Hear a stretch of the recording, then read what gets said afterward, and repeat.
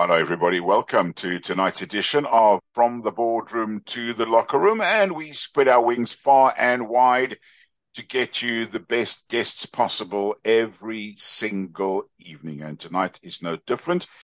Normally, I do a whole spiel about who we're talking to, what they're all about, and introduce them. But tonight, I'm going to do it slightly differently. I'm obviously going to introduce our guest by his name, Bevan Oeschger. Bevan, welcome to the show. Tell us your story before I ask you all the questions I have for you. On the 12th of August 2015, I met my mom and dad in Hoedspruit for a lunch. I came up from Joburg, and after meeting them for lunch, I had to leave, but that would be the last time I would sit with my mom and dad for lunch. But worse than that, it would be the last time I would ever remember them, because 20 minutes later, I was involved in a hit and run, and I suffered a brain injury, a TBI. And part of the brain injury was I lost all my long-term memory. So, yeah, that was probably the saddest part of this accident. When I woke up from my coma 7 weeks later, I didn't know anyone there, and they had to introduce me to my children. That's in a nutshell. I had a tragic accident, but I'm up and I'm strong, and I've refused to stand down and stand in the corner, because you got to try harder. You got to get up. You have to, because if you don't, nobody's going to. Everyone's going to help you, but they can only help you for so long. And I got this message. In a weird way, it seems as if God has given me another chance, a chance to perhaps motivate others, be an inspiration to others. Those two have fallen, can see my story and say, wow, if he could get up, then they can get up too. After I woke up from a coma about a year later, I was introduced to Justin Jeffries, and he's been helping me. Like, he's been my light in a dark place. And about a week after he was my biokinetist. He introduced me to a great man. Dennis Tabakan is the president of the South African chapter of Achilles International, which is the largest disabled running club in the world. With this, I was offered an entry into the New York Marathon, which I accepted, not knowing that it's 42 kilometers. I mean, I've never done it. But before I did this marathon, there were two conditions. I have to finish it, and I have to pay it forward. I've got to help another one with a disability to get through another New York marathon, which I did. During the marathon, I got to about 18 kilometers, and through my accident, I also broke and damaged 12 parts of my body. Both ankles, both knees, my hip, and my pelvis, which would come to haunt me at those 18 kilometers.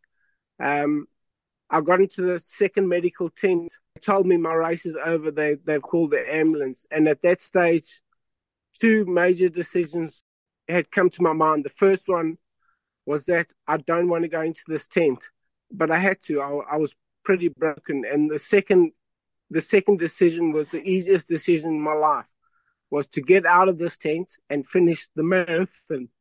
I raised all the money on Facebook to get there, because I can't work anymore. And I wasn't going back to Joburg with everybody saying, oh, you tried your best. I wanted to get to Joburg with my medal and have finished the marathon. I struggled on for the next, 22 kilometers.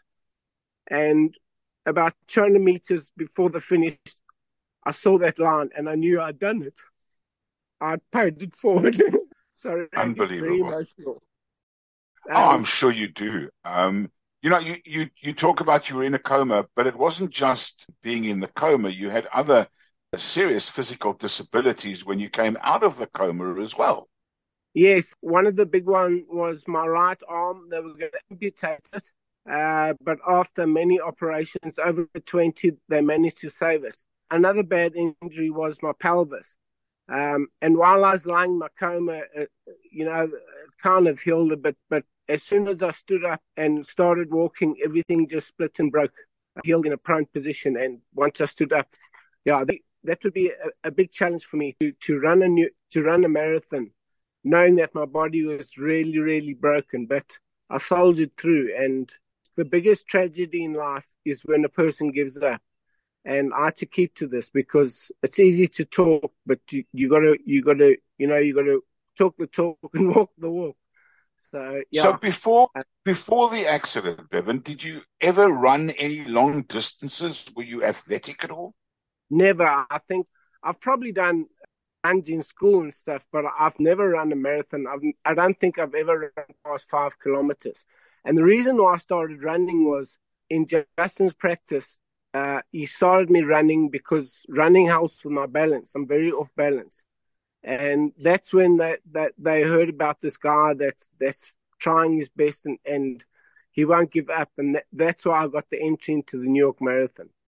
When we look back, and I clearly understand the emotions that must go through you, there must have been a time, I know now hindsight's a perfect science, but there must have been a time with all these injuries lying in a coma. Most people, and I don't say this with any disrespect, they don't make it. They don't come through. What do you think it was that actually gave you that inspiration or that will to live? Because you were genuinely on your last breath. Whilst I was in my car, I was slipping in and out of consciousness, and one of the difficult things my wife had to do was sign the papers for them to turn off the machines because they said I'd be kind of a vegetable if I ever did wake up. And the morning staff at the Milpark Hospital were turning the machine off at 7 or 8. And at 3 o'clock in the morning, I woke up, and that was my first lifeline, I think, for me to understand that there was a bigger picture for me. Perhaps God had chosen me to continue my life.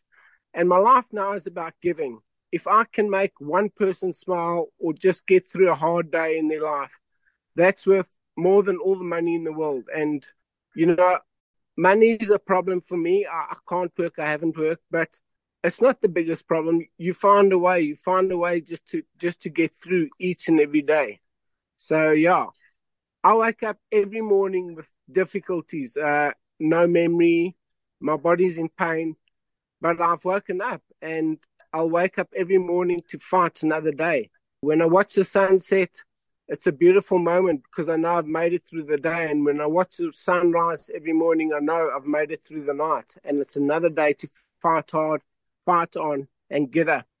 I think also, Bevan, when people go through the experience that you've gone through, many people don't realize that as much as you are suffering in terms of the physicality of the injuries, there must be some remarkable people around you who are able-bodied but are suffering, if not more than you, not necessarily physically, but mentally. You must have a great support structure around you. I do have my 2 kiddies. My wife stood by me for 7 years. But then I met 2 amazing women, and they've given me the ability to continue because I must say the last 6 months have been so difficult for me. I've been alone, and when you have a brain injury, there's no one around you. You're a different person, and when I met these 2 ladies, they gave me so much hope. They've got me back on my feet. I always say also, I was never an athlete. I never ran, but that was now my mission. And you can't give up. You just got to keep going. And if I keep going, and if I do my best, I always say also the most important person in your life is you, because if you can't be strong, how are you going to make others strong? There's also, you got to look at a way that motivates me is there's someone always worse off than me. And from me being better off, I can help them through a dark hole. And I have, and I do. And that's how I get through my days, is that someone out there needs a little bit. And if I can give that little bit, it's all worth it. So you obviously mentioned that you're unable to work, and I know you can't really say money isn't a problem. Well, I mean, money is always a problem if you don't have it. But tell us how you managed to get, well, let's put it this way, from Hoedspruit to Johannesburg to run the New York Marathon. I mean, many able-bodied athletes who've got all the money in the world don't get the opportunity to run the New York Marathon. I was given the opportunity once I started about biokinetics. Justin Jeffries is very well connected to Achilles. He made me a beneficiary of his trust, or TNT. It's Trojan's Neurological Trust. He specializes in brain and spinal injuries. And through the trust, through TNT and Justin Jeffries, I found myself and I found a reason to motivate people. I mean, that is an amazing maybe talent I have or have found, is just people see me and they think, wow, he did it. And that motivates me. Every single day I'm motivated when I can bring just a smile to somebody. What's amazing in many of the conversations that we've had on From the Boardroom to the Locker Room, where we've spoken to able-bodied athletes, disabled-bodied athletes in particular, we spoke to the world golf champion, blind golf champion, and we spend a lot of time talking to one or two marathon runners and so on. It always seems that somebody with a disability has an extrasensory perception of some sorts. In your case, what would you say that is? It's my non-give-up attitude. I ran the New York Marathon. I was doing a time under 5 hours, but then everything broke. But I continued. I got out that tent. Eventually, when I finished the marathon, my knees and hands were so bloody from falling, but the pain wasn't there. The pain was about me not finishing it and letting people down. You know, in the 2017 New York Marathon, I finished it. You know, it took me 6 hours, 54 minutes, a few minutes before the cutoff time. But I found out that 3,000 other people, able-bodied people, couldn't finish it. So perhaps someone that's trained all his life to do the marathon, an avid runner, just couldn't do it because of or whatever. But I finished it, and I'll take that. And I did it again, and I finished it again. I've also done the 94.7 challenge twice. I seem to do everything twice because my memory's so bad I forget the first time. But so I do it again. I love the sense of humor when reading the article. You say that you joke about the fact that your lift didn't go to the top floor. I guess humor is always a part of a healing process for somebody with a disability as well. All the disabled-bodied athletes I've met, almost everyone to a T, takes their disability quite humorously. You do the same thing? Always, because I can sit in the corner and cry about me and say, oh, why did this happen to me? But if I smile, if I'm with somebody talking to them and I know they have a disability and they're struggling, when I smile, they smile back at me. And just that smile, it's a mental thing. It helps you through little bits of hardship because you can smile. Everybody can smile. And I guess a person with a disability has gone through, they should have been knocked down and perhaps died or whatever, but they haven't. So perhaps people with disability understand that they've been given a second chance, that they have to carry on, because if they don't, you've got to be stronger. You've got to be stronger than the person that doesn't have a disability that gives up so quickly because they don't understand what it's gone through to be alive. There's a saying that you normally see on the Land Rover. It says, one life, live it. I'm living my life. I've been given a second chance and I'm living it. I don't have any much long-term memory, so all my life is gone. But I always say that it's okay because I'll make new memories. And it's incredible what you're saying because, again, having spent some time, and why I say I have some form of understanding of disabilities. My brother-in-law was in a very serious motorboat accident and nearly lost his life and did, in fact, lose his leg.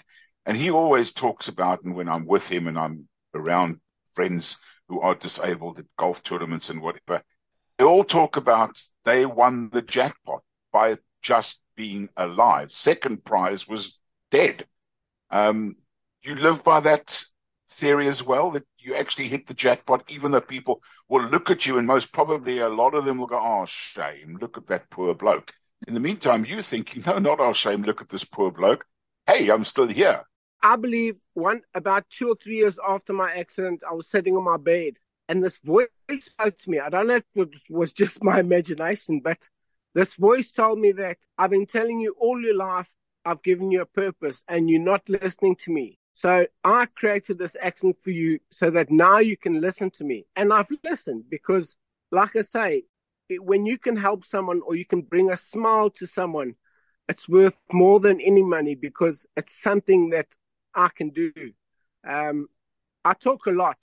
I always joke about, I talk so much I can talk a glass eyeball to sleep. But I've directed that into a positive way where that gives me hope and it gives me satisfaction to know that I'm here, I'm alive, and I can help somebody up. It doesn't have to be somebody that has a disability. It can be somebody that's got a great job. He may lose something one day and he cannot get up. And he can just listen to my story and think, wow, if he can do it, I can do it too. That's my passion. It is just to live my life to the best of my ability. I wake up every morning and I watch the sunrise and I think, wow, I'm alive. I'm in pain. I also say that one day my pain will go away. That's the day when I go to sleep and I never open my eyes again. But it's okay because when I feel the pain, I know that I'm alive. Yeah. What reaction do you get like when you ran the New York Marathon and you cycled 94.7? What are the crowds like on the side of the road? I mean, it must be huge inspiration for you when they yell and they scream and they shout, or do they? I mean, or do they just look at you as if you're just another runner? I had to get to New York sort of 10 days before the race started so I can get used to the crowds because a brain injury, noises and too much activity, it doesn't work well for me. But when we started running, I had two guides in the New York Marathon. They wrote my name on my shirt. And as I ran, people were saying, go Bevan, go Bevan. And I thought, how the heck did they know my name? Then only afterwards did I realized in big black Cokie, they wrote my name on my shirt. And it's so amazing to run past all these thousands of people and they're cheering you on. Go Bevan, go Bevan. And yeah, I don't want any special treatment or anything, but on that day, I got it from all these people standing on the sideline. And it was so special to me because I had two guides with me, just guiding me and helping me along. But I did it. I did it on my own. No one carried me. I ran 42, and don't forget the 0.2 because they say that last 200 meters starts to really eat you up. But when I saw the finish line, I was so motivated. And as I came to the finish line, on the sides of the finish line, there were stadiums all. And they just cheered me on. They stood up and they clapped and they clapped. And when I crossed that finish line, they put their medal over me. Wow. I knew that the part of that journey, I had to soldier on. I had to get through. And I did. Wonderful. You talk about your name on the T-shirt when you ran in New York. Tell us about your other favorite T-shirt. What's on that T-shirt? I'm wearing now, I don't know if you can see it, it says the New York Marathon finisher. And you can only wear this T-shirt if you finish that New York Marathon. So I wear it quite regularly. Also, I've got 2 medals, New York Marathon medals, and I wear them. I cannot drive, so when I come up to visit my dad and go back to Joburg, I catch the shuttle bus. And people in there, I met one man that's tried all his life to do the New York Marathon and he couldn't. And he spoke to me for 5 hours, asking me, how was it? And I could explain to him, he's never met another finisher of the New York Marathon, and he was in awe of how I ran it and completed it. And he, at the end, he said to me, thank you very much for explaining your story, for describing the whole race. And I think, I mean, that's an amazing thing where an avid runner can speak to me and say, wow, this disabled man finished what he couldn't do. So, yeah, it's inspiring for me. What about the T-shirt that says, impossible, I'm possible? Oh, yes, impossible. If you break the word impossible up and you break it up, it says, I'm possible. And, yeah. You know, I am possible. Anyone is possible if they put their mind to it. Another great T-shirt I have, it says, I'm right here where I left me. So my wife always says, same, but different. I'm the same person, but I'm different. And that difference is a good difference because, yeah, it's who I am. And I'll keep trying. I set myself a lot of challenges. My next challenge is I want to do the half Ironman. And then after that, I want to try complete the full Ironman. Most of my body is a bit broken, but when I swim, there's not much pain. And, I can swim 3 kilometers easily. And that's given me the motivation to complete my first half Ironman. And I will do it. So for somebody who at the beginning of the interview said that they have no memory of anything, you seem to have remembered a hell of a lot to tell me in this podcast. Well, when I came out my coma, my neurospecialist told me and my wife I guess the best way he could. He says, you're a grown man that has the brain of an infant. I explain it to people when you work and you go home and you go to sleep and you wake up in the morning and you wake up as a baby. First day of your life. That's what I was. And, something I would say is I had to be potty trained again because I didn't know. I didn't know what it was. And that would soon stop. And my memory has come back a lot. But I did argue with the neurospecialist saying, I remember everything. But truth is, I don't. I will look at my laptop, I open it, and I've got this whole collage of pictures. And I say, I know that next day. But I actually don't. So my whole life is recorded on pictures and videos. And I watch them and I see them and I've got those memories. So, yeah, it's okay because I always say I'll create new memories. My memories got so much better. But yesterday's generally faded away. But when I think really hard and I sit down, it comes back to me. So tomorrow you might not remember me saying to you, are you going to win the Comrades Marathon one day? I won't remember the small details, but I will remember the interview. I've done a few motivational talks. That was before Corona. Then I used to slur and drool, but I used to get standing ovations. And I know now that once I met Janet and Cheryl, that they've put me into this position. And I'm so ready to continue on my journey. My life's not over yet.